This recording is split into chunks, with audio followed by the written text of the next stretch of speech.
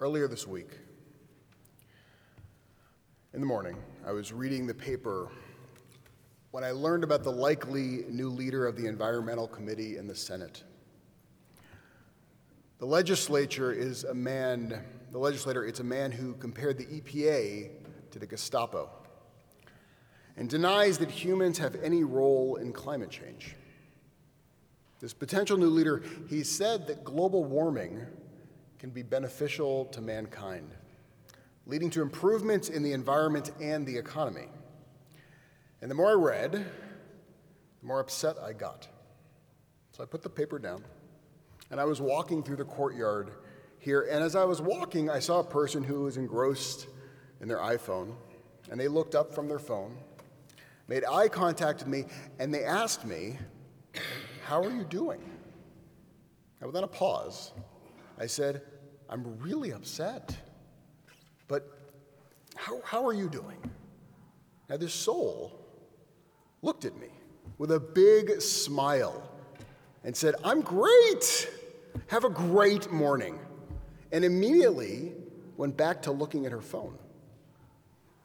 I was not going to have a great morning. I was upset. And I felt incredibly invisible at that point. I had not been heard. Forget being heard, I wasn't even listened to.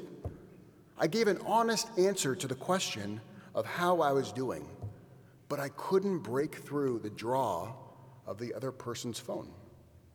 And then, as seems to happen more often than not, when I opened the Torah for this week's Torah portion, I found a situation in it which looked incredibly similar.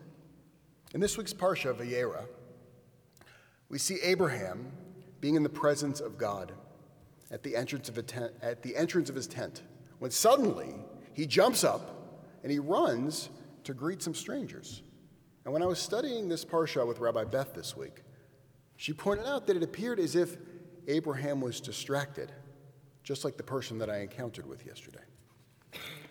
Abraham is sitting in the presence of God, but he gets a text or a tweet, and he has to run and check his phone. Now, the rabbis, they're concerned about this, and they try to understand why he leaves God's presence so abruptly to meet these strangers. What is more powerful than being in the presence of the ultimate?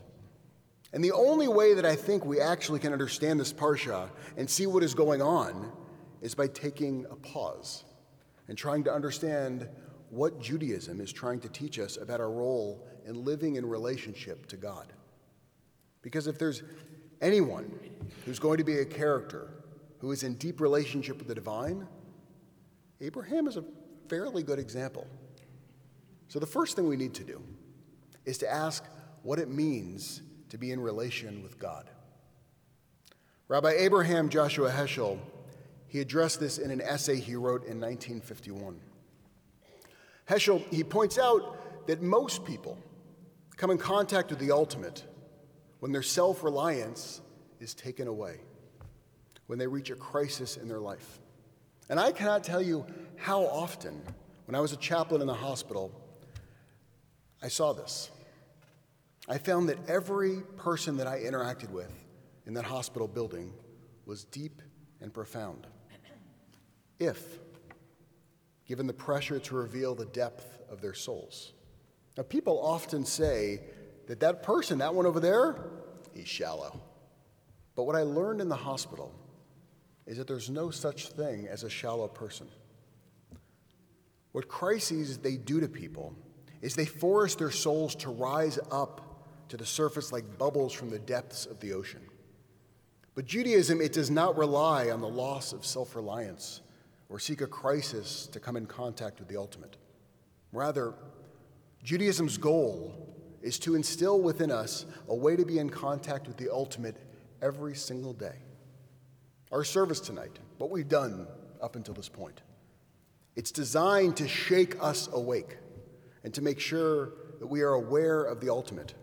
The Ma'ariv Aravim is placed in the service to remind us that the miracle of creation just happened when the sun set and the sky darkened.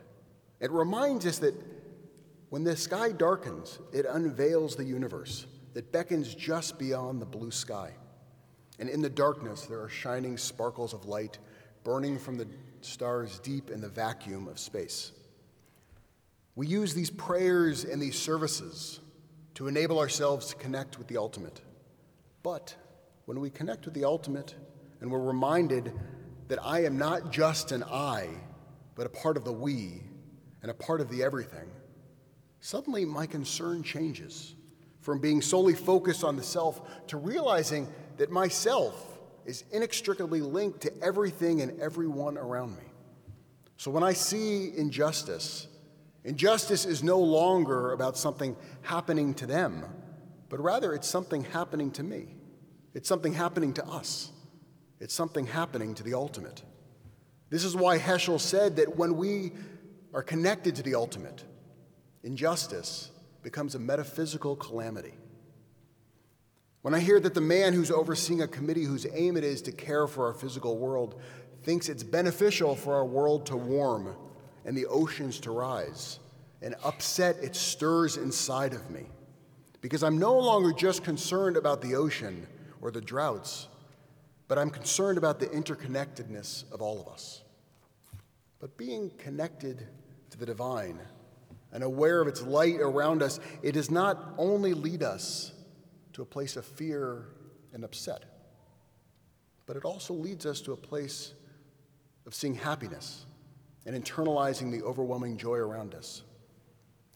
This is why whenever we see a wedding couple come up here on the bima and we give them their rose and their mezuzah, there's this unbelievable mazel tov that comes from the congregation, almost more joyful than the couple standing here, because we know what we're seeing. We know the potential we're seeing. We know what the future holds. This is why members of our community who no longer have kids at home, I see them every single day stand in the courtyard and watch the preschoolers run around.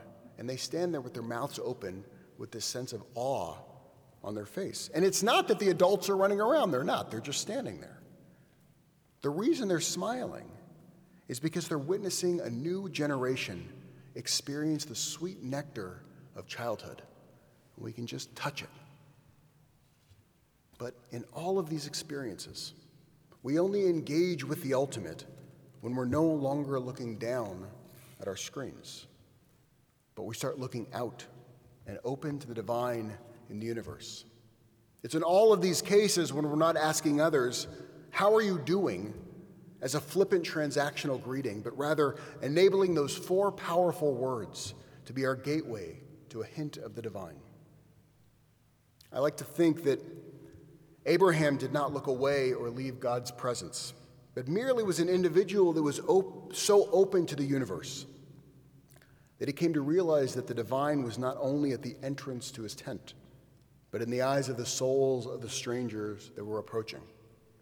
If he was open enough to ask and to truly listen to them when he said, "How are you doing?" My challenge for each of us on this Shabbat is to look one another in the eye and ask that four-word question. But before any of you answer, take 3 seconds and just pause and think, and then share where you really are. Don't just say, "I'm good." And if someone says good, ask them why.